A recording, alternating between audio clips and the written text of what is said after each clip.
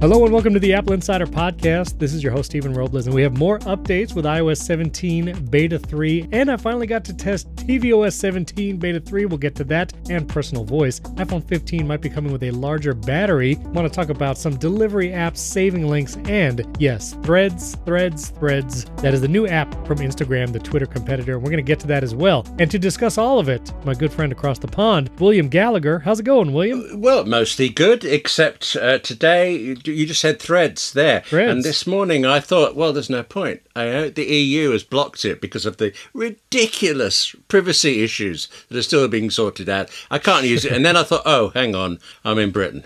Yeah, there it is. You're it's not fine. part of the EU anymore. Yeah, knock yourself out. It says Britain, do what you like. Privacy, doesn't matter. So yes, I downloaded it this morning as we record this, and I have joined. I was wondering because I was searching the Threads app. It's very exciting over there right now. We're going to talk about this later in the episode. Yeah. But I was adding for the show notes for today, I said, I wonder if William Gallagher has an account where I can include the link to his profile in Threads. And yeah, there it was. I found it. Oh, you found me? I joined Instagram to support a friend who was teaching an Instagram course. I was working with her. I liked her. I wanted to know. I joined her. And there she tells us whatever it is you need to know to start off with. I sign up and instantaneously a friend from the States says, ping is following it. And I thought, how does everybody know this? I mean, so fast. Mm-hmm. Yeah. Oh. You make me jump sometimes, but this was just spooky. Wild. We're going to get more in depth on Threads a little later. We'll get to that. But we actually have some iOS 17 stuff, iPhone 15 stuff, and one 5-star review. I'd like to thank Red Pixel 09 from the USA. Not green or blue. Red pixel. Red's the best pixel color, isn't it, really? I mean, it starts the RGB, you know what I mean? There it's you the first go. one. First one. Yes. Where is it in CMYK? It isn't. It's abandoned CMYK. It's not. You got cyan, magenta, yellow, and black. Doesn't K? Yeah, K stands for black. That's right. So, listen, I know my printer colors. You're not going to trip me up with a CMYK. I know what I'm talking about. So let's talk Pantone numbers then. What's your favorite Pantone range? Let's not get out of hand here. I want to do a quick follow-up on visual lookup. Wes and I talked about this last week, trying to figure out, well, at least I was trying to figure out, when does the iPhone actually give you information on stuff, and when does it not? And so I looked up the Apple support article. I will put the link. It'll be the top one in the show notes. And it is basically you take a picture, and if there is something in the picture that visual lookup has identified, the little eye icon that you typically see will have some stars next to it, as though to denote there's something special about the information in this picture, and that's when it will bring up some of that lookup. And I've realized, so I went to the beach last weekend. I don't know, do you go to the beach over there in England? I mean, your whole island is beaches, right? I avoid beaches like La Plage. Yeah, you see what I just did there? Yeah, Bit of French punning. What you did there. Yeah, it didn't work, but it was still there. Yeah, okay. Very punny, punny. I like it. No, so we went to the beach, and I took a picture at sunset, because that's what you're supposed to do at the beach, I think. You know, at least if you're on the West Coast somewhere. And that's where we were. And when I took the picture, I looked back at the pictures later, and I saw the little star icon for visual lookup. And I wondered, how is it identifying water and sun? Like, what is the deal? Yes. And it seems like it doesn't always just identify the contents of the picture, but it will also use your location to look up some additional information on that picture. When I click the little eye on the picture, it actually says landmark. Wow. So I'm like, it's water and sky. I don't understand what the landmark is. But when I tap that, it actually shows the exact beach we were on. We were down in Bradenton on Anna Maria Island.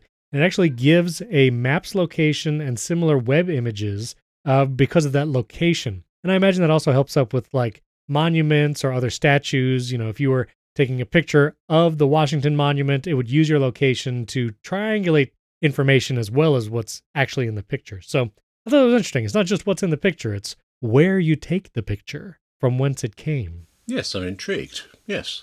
So do you see this a lot? Like, do you see the little visual lookup thing sometimes? Practically never, and actually possibly never. I remember discussing it once with you and coming away thinking, I've just got this wrong. Why have I missed a setting somewhere?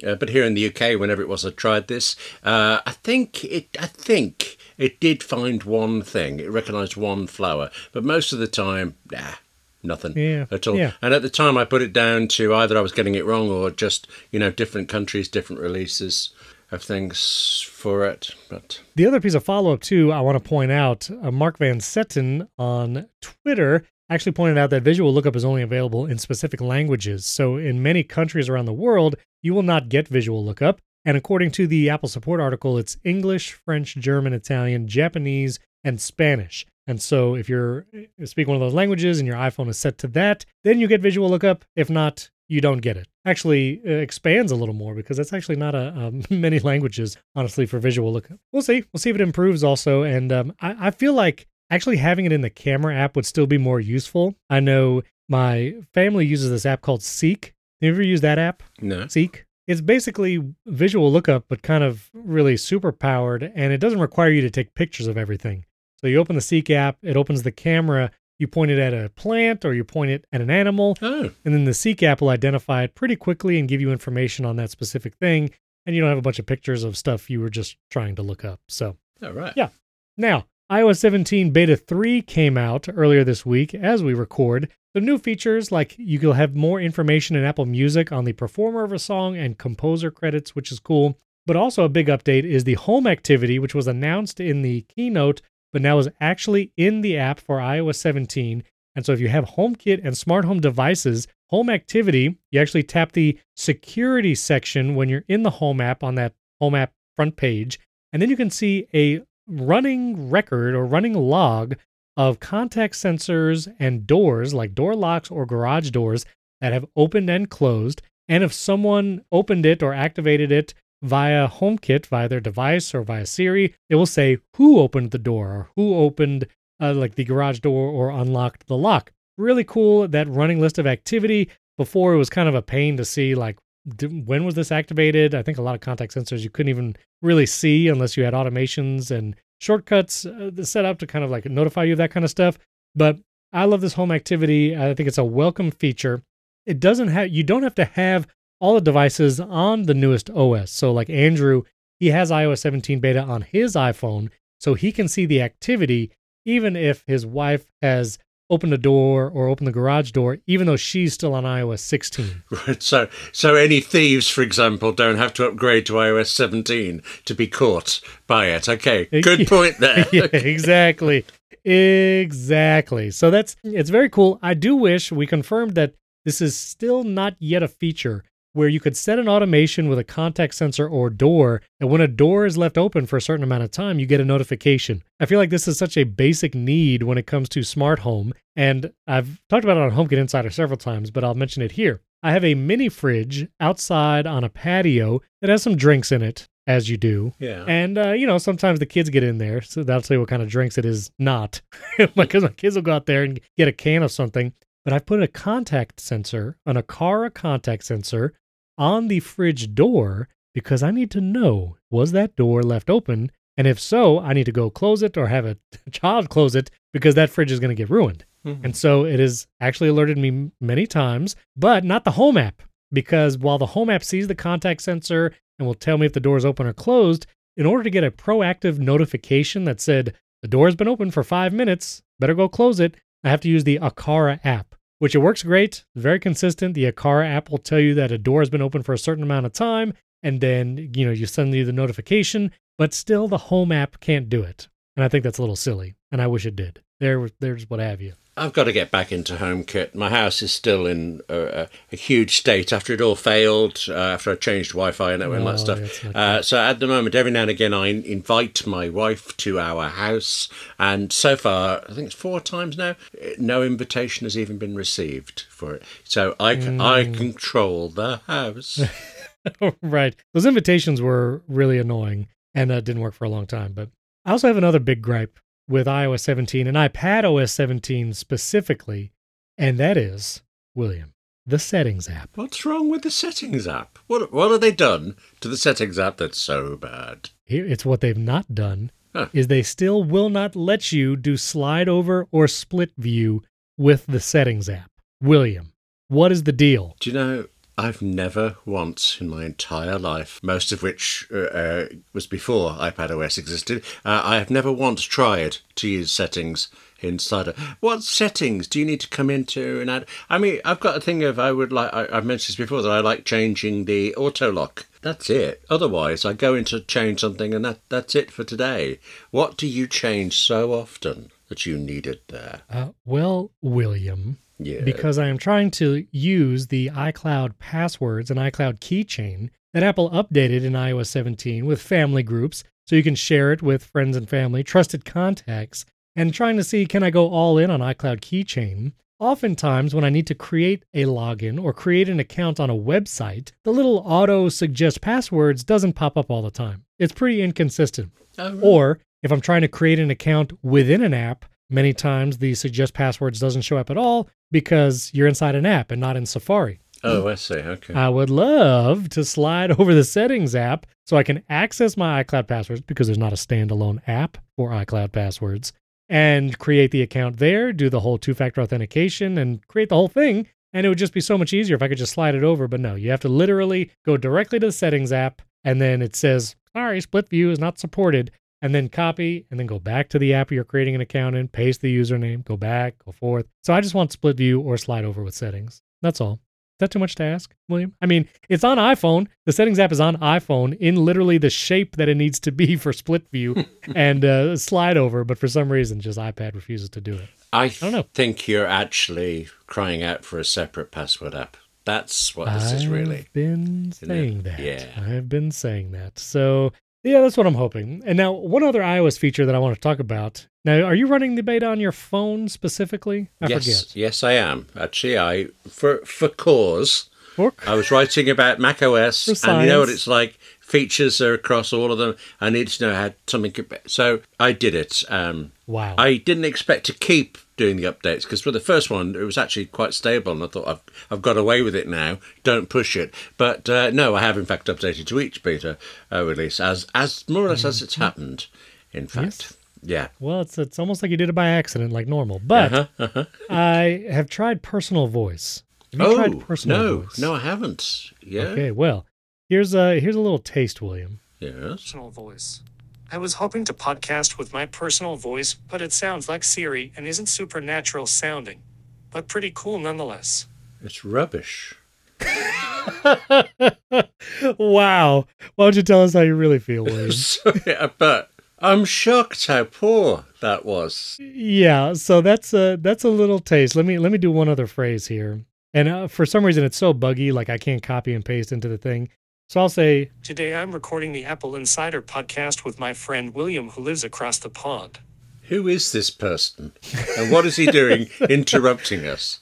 William, I spent a solid, what is it, maybe 30-ish minutes. It walks you through recording 150 phrases. So you have to record yourself saying into your phone at once. You can't pause and come back later. You have to say things like, in 1982, the president was such and such. And then you have to say, I ate a chocolate bar yesterday while I was sitting around, just random things. And I'm sure there's some science to all the phrases you have to speak, because it's trying to get all the different inflections and different numbers and how you would say things. So I was very excited for this. And then it takes 24 hours to process. Your phone has to be locked and charging in order for personal voice to do all of its machine learning processing. Can't touch your phone. Can't even use it. You unlock it, like pauses or starts over, I don't even know. So I didn't touch it. I left this phone alone for 24 hours. I said, I want this personal voice to bake perfectly. I want this cake to be exquisite. You know what I'm saying? Yeah, and the souffle did not rise, is what I'm saying. When I tried to type something and have my own personal voice play it back, I was rather shocked at how much, just like a worse Siri. It's not even as good as some of the Siri voices you have now on the iPhone. It's like a worse Siri. And I was pretty surprised. I thought with all the AI tools, I've used some of them that, you give it some audio files, it analyzes your voice. And it's been like, there are some uncanny tools right now where it really does sound like the person with whatever you type and it just speaks it. But personal voice is not it. It's not the thing. So I'm actually, am I relieved or disappointed? Yes. Okay. Yeah, it's a little, I don't know, it's a little rough. So I'm curious if any listeners running the beta has had a different experience but it is definitely not something where you would want to, type something at length and have it play it and record that and use that. Now, obviously, for the accessibility side, this is going to be very useful, especially if someone is either losing their voice, maybe permanently or from a chronic thing. Like, obviously, this is great, but just for the natural sound, like, it doesn't sound natural. It doesn't sound great. So you should do it, William. I'd be curious to hear how it does a British accent. Well, perhaps this is a time I should confess to you that everything I've said so far has been generated automatically by personal voice. But you're including all the responses to questions I didn't know you were going to say. Somehow. Yeah, don't think about that bit. This is your own personal voice. You personally. It's yeah. I recorded all the phrases I usually do, like and anti-Brexit stuff, all that kind of thing. Omnifocus. Yes, there you go. Omnifocus in like 18 different inflections. Omnifocus. Omnifocus. Yeah, omnifocus. I like it. Okay. Oh, that's pretty good. That's pretty good. The Omnifocus Omni Group, you can use that in your ads, please. Please do. So anyway, personal voice was a little disappointing, but I'm glad for home activity. Oh, and I finally got tvOS 17 beta to run on my Apple TV because for some reason it just was not working. So I had to factory reset it, which is always fun. And now the naming of my Apple TV has a little 2 in parentheses next to it. Yes, it's super annoying. I cannot stand the parentheses number. Like, I can't. William, do you have Apple TVs that do this? No, but one of my AirPods sets has it, so I recognized it as soon as you said that, and I don't know how to get rid of it either. But It is the most crazy making thing for someone. Now listen, I'm in a privileged position. I have like 7 Apple TVs. Okay. And so, Liz, I know that's more than most people. Wait, that's one for every day of the week. Do you watch them until they fill up or something? Yeah, that's right. Okay. I try to... Actually, I have another good Apple TV storage. No, I have 1, 2, 3, 4, 5, 6. Oh, I do have 7. Oh, look at that. But like some of them are like older and I just keep kind of hooked up for testing purposes, like the one I put this beta on. It's not a TV 4K, it's like 1080p. But anyway, finally got the beta on there. Control Center is wonderful. Love that. Are you running the beta on an Apple TV? I would not run it on my living room TV set. Yeah, I like using it. Though now you've said it, I keep my last generation Apple TV around because I used to present from it somewhere, but it might be too old for the new tvOS. But anyway, so Control Center is the big difference. Control Center is a big difference. And of course, the standout feature is FaceTime, which I actually just got to test earlier today. And I found out when you open the FaceTime app on the Apple TV, the iPhone that's connected to your iCloud account automatically shows up and you can just select it from this little menu. Because my iPhone is not running the iOS 17 beta yet, I couldn't select it. It just said like, try to sign in or whatever. So just some error message. But I realized, and this is a very cool feature, you can use any iPhone that's on the same Wi-Fi network that's not connected to your iCloud account as the camera for the FaceTime app. And what you do is you tap Other, and there's like this little anonymous profile icon. You tap that, it throws up a QR code on the Apple TV screen. You can scan that with any iPhone that's on the same Wi-Fi network, and automatically that iPhone will jump into continuity camera mode and can be used with that Apple TV for FaceTime on the Apple TV. That's that's really cool. And I was curious if it was going to have to be tied to your personal Apple ID or if it could be any iPhone. And it turns out you can do it with any iPhone that's on the same Wi-Fi network. So very cool. And that presumably that can support continuity camera. So correct. A few generations back at the most.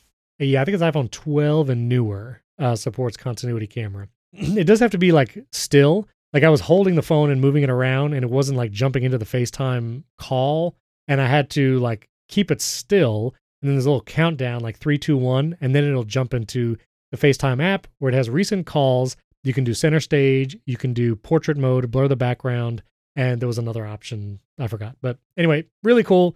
Other apps on the Apple TV will be able to use it like Zoom and WebEx and all that. So thumbs up. FaceTime on Apple TV. Very, very cool.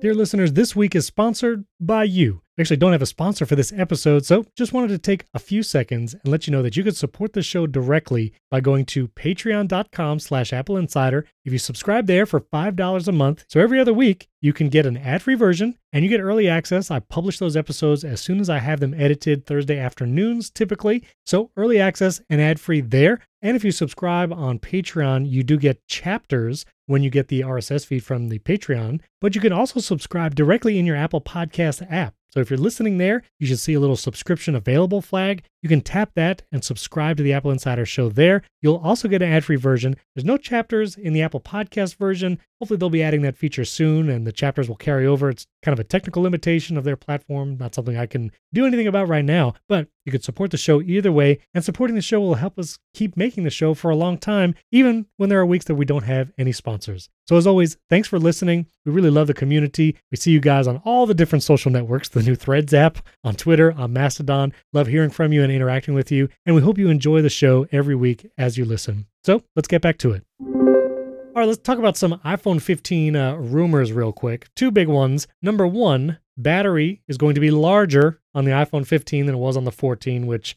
I'm very thankful for. And William, I would like to know from you, as I list this other thing, I would like to know what your battery health percentage is on your iPhone 13 Pro, because I know you're still on a 13 Pro. I am. Okay. And I bet your battery health is higher than my 14 Pro. I have some doubts about that, but yeah, well, battery we'll see. health, and it is very slowly. We're talking about maximum capacity for battery health and charging. Oh, would you like to have a guess? 92.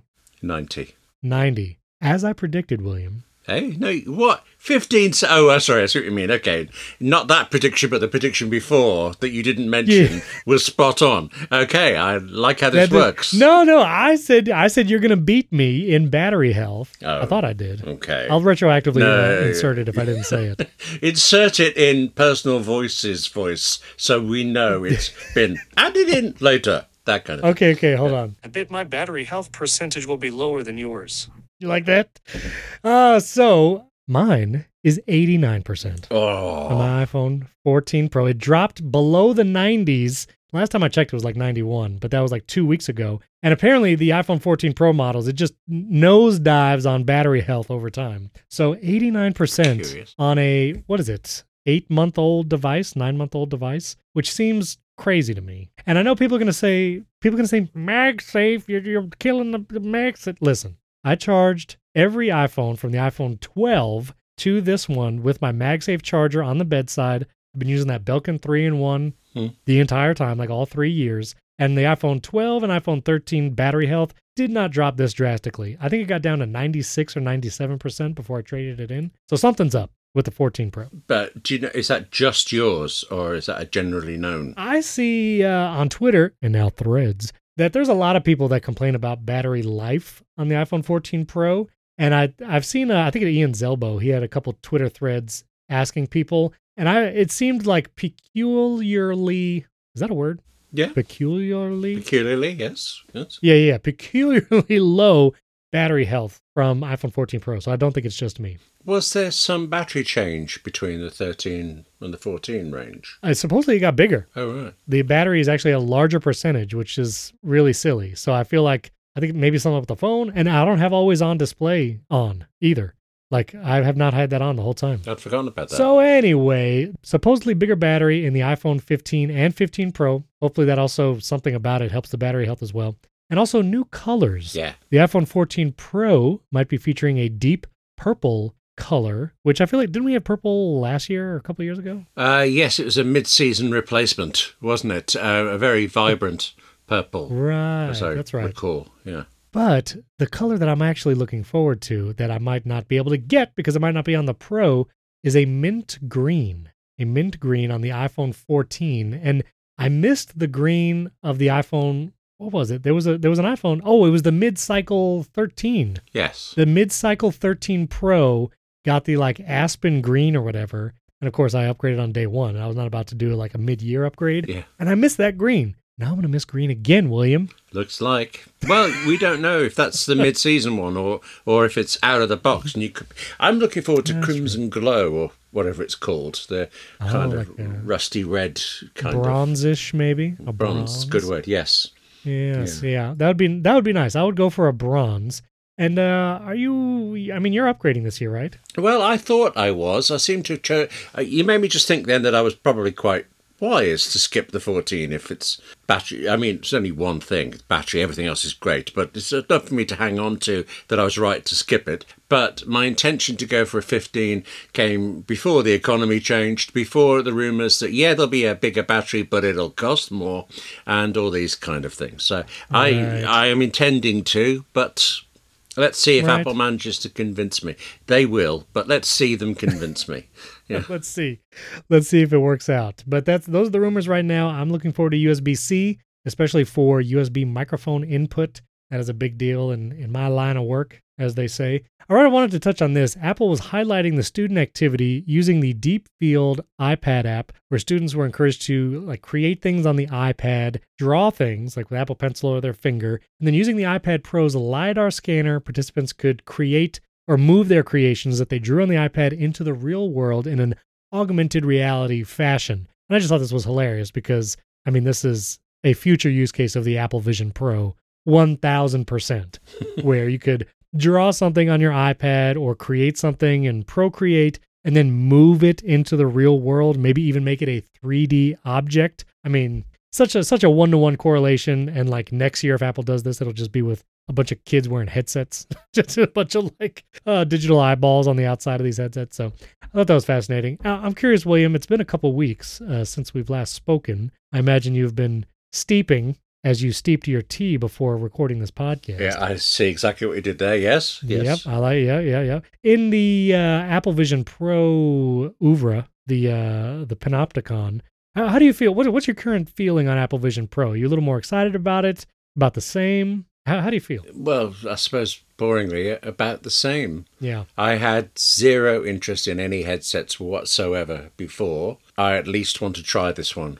Yeah. Now, I mean, we mentioned the Omni Group. They got all of their apps working on the developer kit within an hour. And yeah, they're always very quick to these things. And I quite fancy trying out their apps. And that's a very non-AR kind of idea. It's not a game. It is visual, but it's not. Well, OmniGraffle, their graphics images. Well, actually, I don't understand OmniGraffle, so I wouldn't be using that. But a to-do list in AR doesn't sound compelling, but it kind of is attracting me a little bit. I mean, not £3,500 worth, Right. or dollars worth. It would be not a flight to America to buy one of the 3 that they make available sometime next year. But what about you? Are you now all in? I heard one thing on some podcast. It was probably ATP or maybe it was Reconcilable Differences. But anyway, when the iPad came out, the idea was it's a big iPhone. Everything you could do on the iPad, you could have done on your iPhone and definitely could have done on the Mac. And so what is the purpose for this device? And the main difference with the iPad, now fast forward to today, and the reason why I edit all my podcasts on iPad is because of the interaction method. Namely, the Apple Pencil in the app Fairwrite. Editing podcast with that interaction method is so much more enjoyable and much faster for me personally that the iPad is a worthwhile device and changes how I edit podcast. Something that you could do on a Mac, something you can do on other devices, but I prefer it on the iPad. And so that little idea where changing the interaction method with apps and different things will actually create a use case for a device that seems like it just does the same things just slightly differently, that maybe gives me a little more hope that there is a future for spatial computing even in my workflow, where maybe waving my hands around is going to be a better interaction method, or at least different enough that makes doing some task or some project more desirable with a headset on than not. I don't know what that is yet. We might not know for many, many years to come until developers make really good apps that take advantage of it. But I'm slightly more excited about it and seeing what it does. That's very persuasive. I have a small problem that I've tried editing using the Apple Pencil, and I find it considerably slower than using the keyboard and things. So that specific paradigm doesn't do it for me, but I get the idea, and that's interesting. Also, I suppose I gesticulate a lot, so that could be. I don't have to be controlled. Well, I mean, maybe you'll just love typing at length in Oh, on a yeah. floating 80,000 words on a floating keyboard. That'll happen. keyboard. Yeah. On a floating Rush keyboard. me, a virtual keyboard. I think you're gonna see OmniFocus in AR just as large as you want to make that window, and you're gonna be sold. Mhm. I can manage all my Omni's focus. I can OmniFocus everything. Or maybe it will be the ability to apply for an Apple Card in VR. Oh, wait a minute. Yes, with American Express instead of Goldman Sachs. Yes. Yeah, if So, that could be the answer. That could be the route to international. But we'll see. What two things will happen first? Apple Vision Pro launches, Apple Car, or Apple Card coming to the UK? I think That is the question. Not really. No, I think of those three choices, Apple Vision Pro, it's going to be next year. Yeah, Even when Apple stretches its definition of early into next October 2024 or something, but it'll still be next year. There'll be one or two released at least. The Apple Car, no, I will say it again for the record. It will be next Tuesday. It will be in blue, just because one day I'll be right and nobody will ever remember all the times I was wrong. I will be, incredible at that time. That's right. And the Apple Card coming to the UK. Yeah, it's weird. Well, maybe if it changed hands, and right now it's looking like that. Goldman Sachs has lost over $1 billion backing the Apple Card, which I feel like I thought credit card was a good business. I feel like high interest rates was kind of like a surefire way to make money doing this, but apparently not. I don't know. I'm not a financial guru. I don't understand why American Express or anybody would want to take on something that Goldman Sachs couldn't handle. I mean, there are other issues. Goldman Sachs and its consumer market as a whole has had problems and concerns, shall we say. So it may not just be a straight, we didn't make enough cash this week, but that's obviously a big part of it. So does that mean Apple Card is a flop just because it's really good and very useful? Well, it's interesting. Like when I saw this news, I have actually been slowly moving all of my purchases to Apple Card because the high yield savings account, I had all of my daily cash now going to that savings account. And I wanted to try this out long term. Like, does the savings account build? Does doing all my purchases through Apple Card actually deposit enough to be worthwhile? And so far, I've really enjoyed it. I like it. And another feature of Apple Card, which I just had to renew my debit card, and had a bunch of recurring charges on it, and trying to find all those is a pain in the neck. Yeah. So I was going through all my streaming services, finally canceling some that I was paying for and don't use anymore, looking at you, Hulu. But I was canceling all my recurring stuff, and I'd moved it all to the Apple Card because, I'm sorry, I know you don't know this, William, but if you go to the Apple Card in your wallet app and you hit the little three dots in the top right, and you go to card details, I believe it is. Is it card details? I found it somewhere. Oh, give me a minute. I'll look it up for you. Yeah, thanks. Yeah, appreciate it. You can, no, I'm sorry. You hit the magnifying glass so you can search for transactions. And one of the things you can do is search for recurring bills. And it will show you very quickly all the different recurring charges that have hit your Apple Card. So I moved all my recurring things like my Disney Plus and Apple One services bundle. It's all on Apple Card now. So I moved everything. Everything's on the Apple Card. And now I'm like, would Apple call it quits on this because the backers are just not backing it? And I can't imagine. So they launched a savings account attached to it. They push it everywhere. I mean, I'm pretty safe, right, William? They're not going to just cancel this thing, right? No, I think you're quite good there. I could see Apple taking on the whole deal. Right. I mean, they don't have the financial background, but they have the money to fund the buy now, pay later stuff. So they're obviously looking into all this. Well, we'll see. And maybe it'll switch to Amex, which, fine, that's fine. But, and hopefully you guys get it sometime, in the next decade. Who knows? How many years has it been? 5 years? It was 2019 the card came out? Something like that? 4 years. 4 years. So I'll tell you, by the way, we got Apple Pay straight away everywhere. None of this waiting for your local bank thing. It just happened and it was everywhere. But I had some problem with iOS 16. I can't remember what in the world it was, but my watch stopped loading my debit cards for it. Moved to the iOS 17 beta and I got back the watch. For about 3 weeks, I was having to pay with things using my phone like an animal. And now I can just blip, blip, with the watch, which is the way nature intended. Mm-hmm. Going through the London Underground, just vaguely wave your arm near the turnstiles and you're straight That's through. nice. It's how it should be. Yeah. It is nice. It is nice. Quick Apple TV mentions real quick. You could tell me what scripts you've read. You don't watch these shows, but anyway. New trailer for Killers of the Flower Moon, which is the Martin Scorsese movie coming to Apple TV Plus. Actually coming in theaters first, then Apple TV Plus. Invasion Season 2 starts, I believe, late July, which I really enjoyed Invasion Season 1. Did you see that? Invasion Season 1? Totally missed that one even existing. Oh. Yes, I was quite surprised to hear Season 2 of a show I hadn't even heard of. But, it was pretty good. You should read the script. And then Foundation Season 2 also. yes, and I'm kind of looking forward to that, and I don't fully know why. Because I watched them all, but I'm not sure why. I wasn't drawn back to it. I just seemed to accidentally watch it. Just like you accidentally install the betas, you just kind of trip and fall. Yeah, and it happened. Suddenly you watched a whole season. Yeah. The script to the first episode of Silo, the script is available. Have you seen any of that? I've seen the whole season, William, because I actually watch TV shows. I actually watch this stuff. I don't just read. Yeah.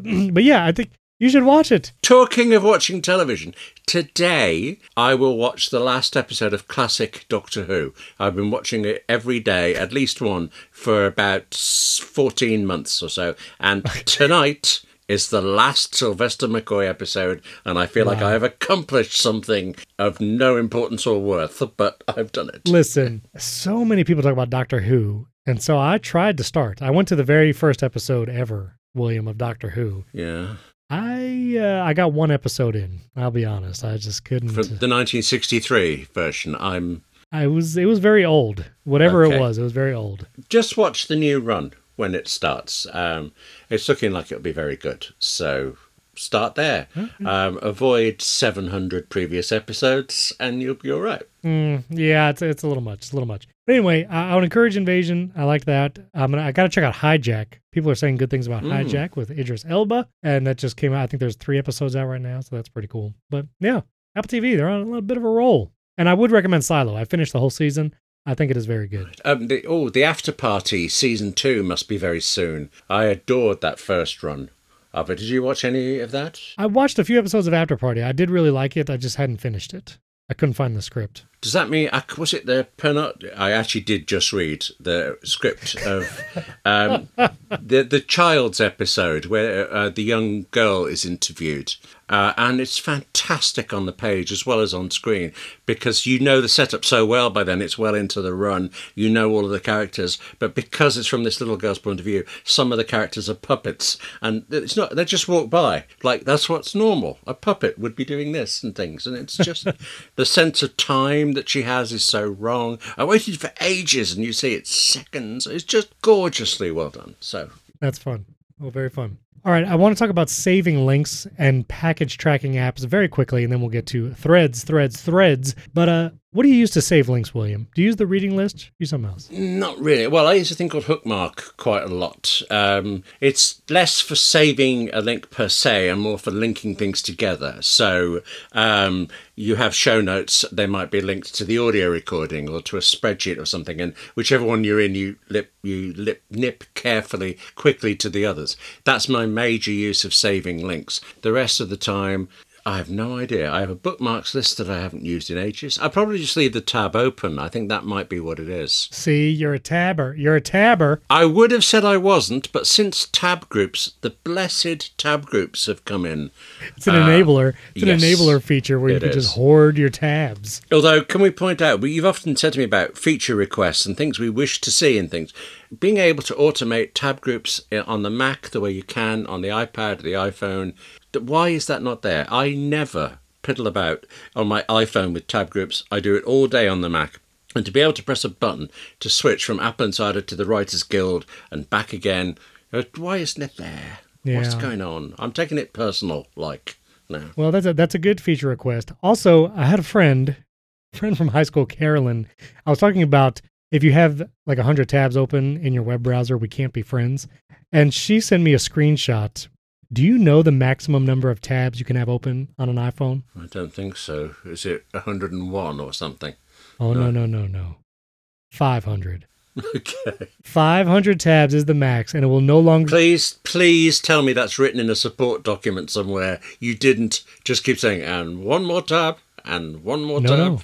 No. My friend Carolyn sent me a screenshot of her 500 number tabs with the plus button grayed out and the inability to open any more tabs on her iPhone. Right. Frankly, I thought it was rather impressive. That is a rather impressive accomplishment. And I would like to know if any other listeners have run into that, but 500. So, wait a second. I watched 700 episodes of Doctor Who, and that's nothing to you. But opening 500 tabs, that's the accomplishment.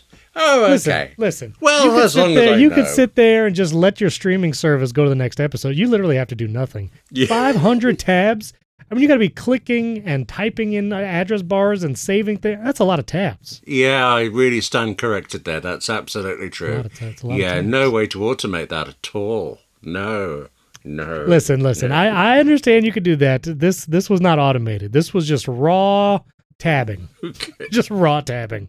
But anyway, I found the app called AnyBox. And I know there's lots of apps out there like Pocket and Instapaper for saving links. I'm just not crazy about those anymore. And AnyBox is a nice, like, you could save videos and you could save web articles and has a really nice, like, share feature, works on every platform. So I'm using AnyBox, and I'm just curious, listeners out there, if you're using anything. And William, if you find something, I'd like to know. AnyBox. AnyBox. Okay, I'm quite intrigued. A-N-Y. In all seriousness, when I'm saving a link, if it's for a work thing, it will actually often go into OmniFocus. Other times, if I have a long list of things I want to watch or read later, if it's reading, it'll go into the Reader apps, read it later thing, and where I can forget about it. And I have an Apple Note somewhere with some things I intend to watch. Like, I think Ted Lasso is written there somewhere, but I haven't opened that in quite a long time. Yeah. William, I think you are obsessed with OmniFocus. And I think we're having some interference there from another radio station. Yeah. This is an alien broadcast. Let me know what you're using to save things later. And also package tracking, I need to mention quickly because my beloved app Deliveries, which I've used for many, many years, it is still really good. And one of the features it still has that I don't find in other apps is I can log into my Amazon account and it stays logged in the Deliveries, and I can add any Amazon order in just a few taps, even like multiple at a time, and Deliveries does a great job tracking that. But it doesn't do FedEx because FedEx are jerks and they just refuse to let third-party apps like access the tracking information. But there are other package tracking apps that do pull in FedEx. And Deliveries has said that they're like not really working anymore on the app, and so Deliveries might be sunsetted at some point. I've tried Parcel. It's too British sounding for me. I can't do Parcel. No, I'm just kidding. I tried Parcel. I just wasn't crazy about the UI or whatever. And then Brad Thornborough on Mastodon, I believe, Aftership. I had not heard of this app before. This is Aftership, and I'm trying it out. I do really like it. It's a little aggressive on the notifications. Like anytime there's any update to the delivery, it's like, notification, hey, update. Your stuff is still being delivered. Like it's a little aggressive. But I do like the UI. It actually tracks FedEx packages, and I like it. So I'm trying Aftership with Delivery still on the side. And then Nathan Gathright on Mastodon also said that Shopify actually has a nice tracking app. You can use shop.app. But you do have to let it access, I believe, your Gmail or something like that, which I wasn't prepared to do. You're still dependent, though, on the data being sent from the tracking company. So we have the Royal Mail here, and routinely it will text you to say that your parcel is on the way. And the text will say, your parcel will be delivered on, and then there's a blank. And it says, if you're not going to be in, let us know by responding here. And it's like, it's not... There's a placeholder missing, but it's every single time. It will not tell you when it's coming, and yet insists that you've got to tell it if you're not going to be around. In the end, just whenever Royal Mail delivery pops up, I think, okay, it'll come eventually, or not. Yes. The Aftership app, somehow, I mean, FedEx is not giving the information to other tracking apps, so I'm not sure how it's doing it. I don't know if it's like loading the website behind the scenes and like checking what it's doing and then pulling that information in, because supposedly apps should not be able to get it from FedEx. No. But however it's doing it, it's doing it. It's doing it. It's doing Any chance there's a before ship which just stops you spending all this money? No, that's called the Apple Card in the UK. I could not. Yeah, sorry. Okay. I could not make this up, William. As we are talking about this, the FedEx truck is literally pulling into my driveway right now. I'm sending you a picture of it because I can't even believe it. Okay. Why are there two William Gallaghers in our Slack? What is the deal there? Oh yeah, one of them is just absolutely horrible. You don't want to talk to him. He's terrible. That guy's a jerk. You know. I just sent you a it's picture. real. Okay. I just sent you that picture. The FedEx truck literally just pulled into my driveway, delivering some smart shades from Smart Wings. I'll be honest. Do you now have to go to your front door to get the smart shades, or were they just sorry you were out? Will that be left? I think waiting. Oh no! I'm sorry. That is a HomeKit sponsor, Factor Meals. That's actually that box. Oh right. Because the box is not long enough to be the shades. But anyway, yeah, no, I don't have to get up. I think they leave that there. So anyway, I got to say, I do love the FedEx logo with that, the invisible arrow in it, the negative space arrow that's in there. That's just smart. That is nice. So wait, so what package app do you use? Tracking? I was using deliveries for quite a while. It tends to be only kind of around Christmas time that I have enough packages coming through that I have ordered rather than review stuff being sent that I need to keep an eye on.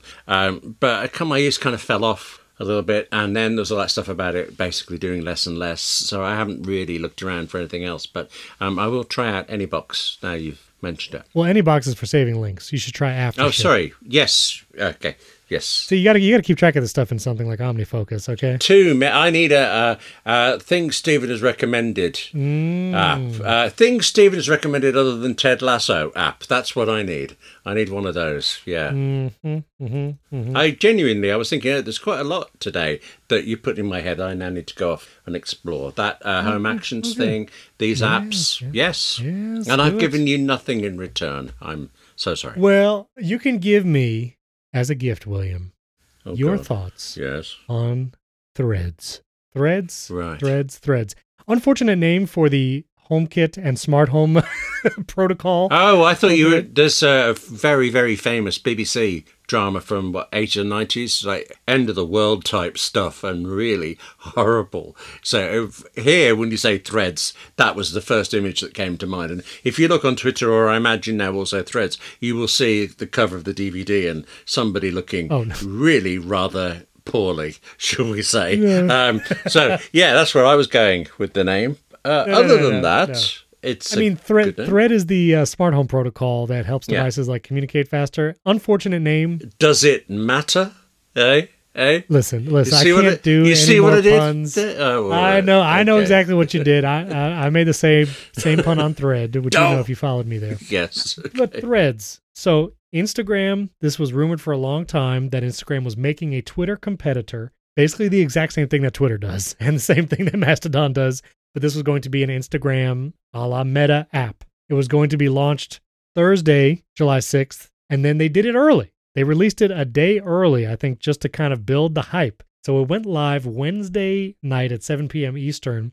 You can download the Threads app right now. If you have an Instagram account, it basically just pulls in all your Instagram info. You get your Instagram username in Threads. And I got to say, William, it's been pretty exciting. I really like the Threads. There's been many opinions. I was tweeting earlier in the week about the privacy labels. Yeah. And basically, like the Threads app, it knows shoe size, everything. Shoe size. Yeah. Do you like chocolate and vanilla? Did you ever put a whoopee cushion under your teacher's chair? I mean, it knows everything about you. And it knows. Do you know, I'm going to let some of that just go by. That's just not.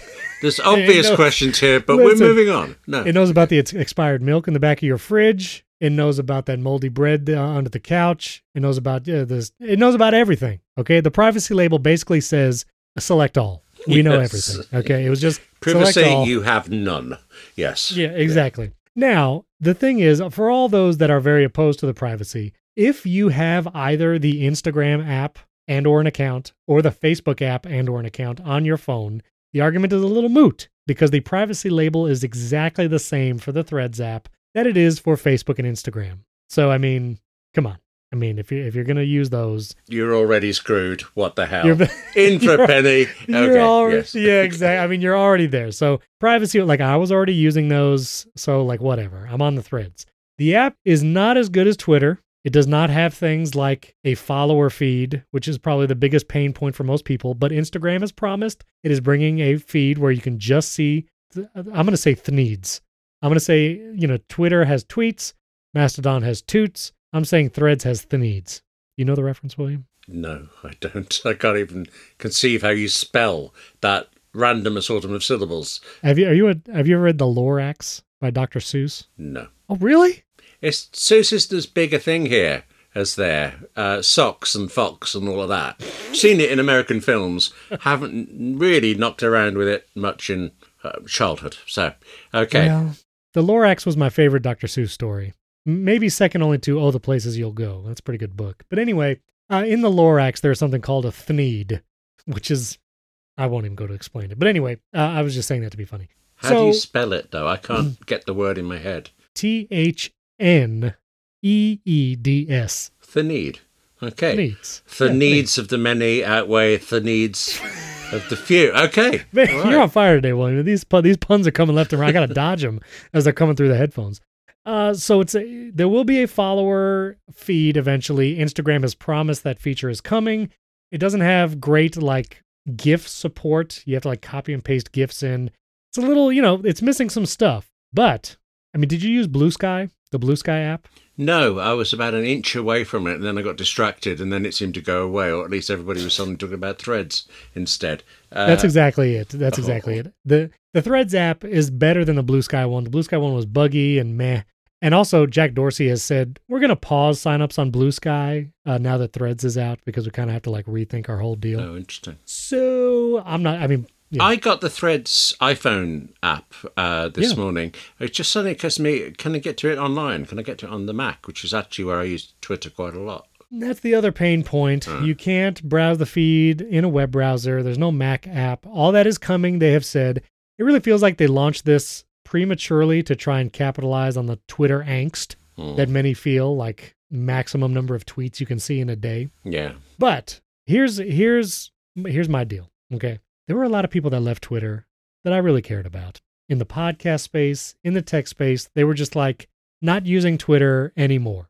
And some of those people went to Mastodon, and many of them did not. And they just went dark. But all of a sudden, like a phoenix rising from the ashes, came Threads. And they all seemed to just flock back because they were all on Instagram, and they never left Instagram. They were all just lurking over there. And now they're on Threads. And my podcast friends and my tech people, it has all converged. And there are brands on Threads. Like Wendy's is there causing a ruckus, which they actually have pretty good needs. It's pretty funny. But anyway, it's all there. It's all happening. It's all there. It's very exciting. And they announced just this morning, so 12 hours into this, they have 10 million 30 million users. That was the latest number. Me. Okay. 30 million users. And to put that in perspective, Mastodon, after several years of people trying to get Mastodon off the ground, has 1 million users. Ouch. So I'm just saying... These people that you missed that went dark, basically all these people got their lives back, and now forget that. That's over. They're in... Yeah, okay. Right. Yeah, it's exactly. But it is, for some reason, it is exciting. And I don't know about you. Were you ever part of a social network launch? Were you there on day one when it was all happening? Actually, yes. A very long time ago, it was CompuServe days. I was involved in quite a few launches on CompuServe, so it wasn't the whole platform. And I did actually work. I was hired out to America Online for a bit, for a particular project, and that's how I learned how disastrously stupid the inner workings of AOL were, so I never used it as a actual punter. But beyond that, I've never launched an entire platform. For you? No. Well, I missed the Twitter launch, which would have been 2007, 2008. I didn't. Oh, I see what you mean. Sorry. Yes. Yeah. No, I wasn't there for the start of that. I wasn't there for that. TikTok was first Musically, and I wasn't on that, so I kind of missed that launch. Which TikTok is whatever. I don't really care as much about that. But in Mastodon, it was around for a long time before people started actually migrating over. So I had not been really part of this is a new social network, Vine. Right. I might have been there for Vine. Grief. Yeah. Yeah. Didn't use it, but okay. Yes. I'd still be down for it coming back. Vine was pretty fun. And actually might be a better alternative than Twitter. But anyway, being a part of this launch, right now, as you listen to this recording, this social media network is yes, it is the same as Instagram and Meta, but it is siloed. It's not like you see Instagram posts in Threads and vice versa. You can post Threads to your Instagram stories, and that's a whole little confusing or whatever. But it feels like a new social network has just launched. And in these early days, I don't know, it feels exciting, and I'm enjoying it. So all that to say, try Threads. Privacy. If the privacy thing is a concern, then don't feel like you have to try it. Don't try it. But if you had an Instagram account already, you already had the app on your phone, I think it's worth a shot. I think it's, MKBHD is there, Snazzy Labs, a lot of podcasters like the ATP guys are there. William is there. I found him lurking, even though he hasn't posted anything yet. You're there. I've liked a few things. But yes, what you're saying is that at last you can tell your kids and your grandkids when they come along that you were there for the start of Threads. And they can go, Listen, yeah. I know no one's going to care, but it feels exciting It works right for you. now. Yes. And I do think, listen, as Twitter is still on my phone, I'll just be copy and pasting the same stuff to 4 different networks, Twitter, Mastodon, Blue Sky, and this until we figure out. But it does feel like a very interesting time in like social media, the arc of history for social media, because it's like some of these are going to die. Like not all of these are going to, I think Blue Sky is going to die. I don't think Mastodon is going to have mass appeal. I think it's going to be Twitter or Threads, and the next year is going to be very telling as to which one is going to be on top. Meta has a pretty good track record. They have like 2 billion users on Instagram, 3 billion on Facebook or whatever. They have a pretty good track record for social networks. So I'm glad you qualified it there, because it also has a track record for other things, doesn't it, really? But yes. Well, it does. And again, like, I wish it wasn't Meta. Like, I would also be the first to say, like, I wish it wasn't Meta doing this. Yes. But it is. And because they already had like critical mass of user base, Threads is like overnight a useful place to be because there's so many people there just automatically. So, I don't know. I still see Apple bringing back Ping and that being a big success there. That would be, yeah. Yeah, you'll be able to sign up for Ping with your Apple card. But, but anyway, I'm excited about it. I just want to share my excitement. And William's Thread profile, that link is in the show notes. You can follow William. Do you know, I'm actually going to have to go look it up to see what it is myself. It's William Gallagher _. That's it, yes. You know, one of those names where you think, I'm never going to use this. What does it matter? And that's what I ended up with. You chose to put a link in your bio, and I think this just came over from your Instagram account maybe, but it's an Amazon link. And I was like, really? Why does William have an Amazon link in his profile? Does it link to one of my books or something? It does link. It links to Scrivener versus Ulysses, choosing and using the best you don't want to writing read app. that. That's so out of date. No. Oh, well, right. I might change it to something else a bit better. Well, okay. Right now, if you run, don't walk, run to William's Thread profile, and you'll see the Amazon link. It'll probably be changed by the time this episode It's probably an affiliate link, which means you could go through, look at the book, think, that's rubbish, I'm never going to do that, and then buy a car or something, and I'll get a kickback. So rush to that link. Okay, there you go. William will get a kickback on his own book that you will also be. I'll tell you, I have made more money from my very first book with the British Film Institute than I did from the British Film Institute. Pointing at the book earned me more than writing that book. But I love the book, so what can you do? Well, there you go. There you go. Well, listeners, let us know. If you're on Threads, reach out. My profile for Threads is in the show notes. So is William's. You can follow us there and let us know if you're there. We'd love to know what Apple Insider listeners are there. And also, don't forget you can support the show, patreon.com/Apple Insider, and directly in Apple Podcast. Thanks for tuning in. We'll thread you next time. So you made me snort. I did that just for you, William. I did that just for you. Just for you.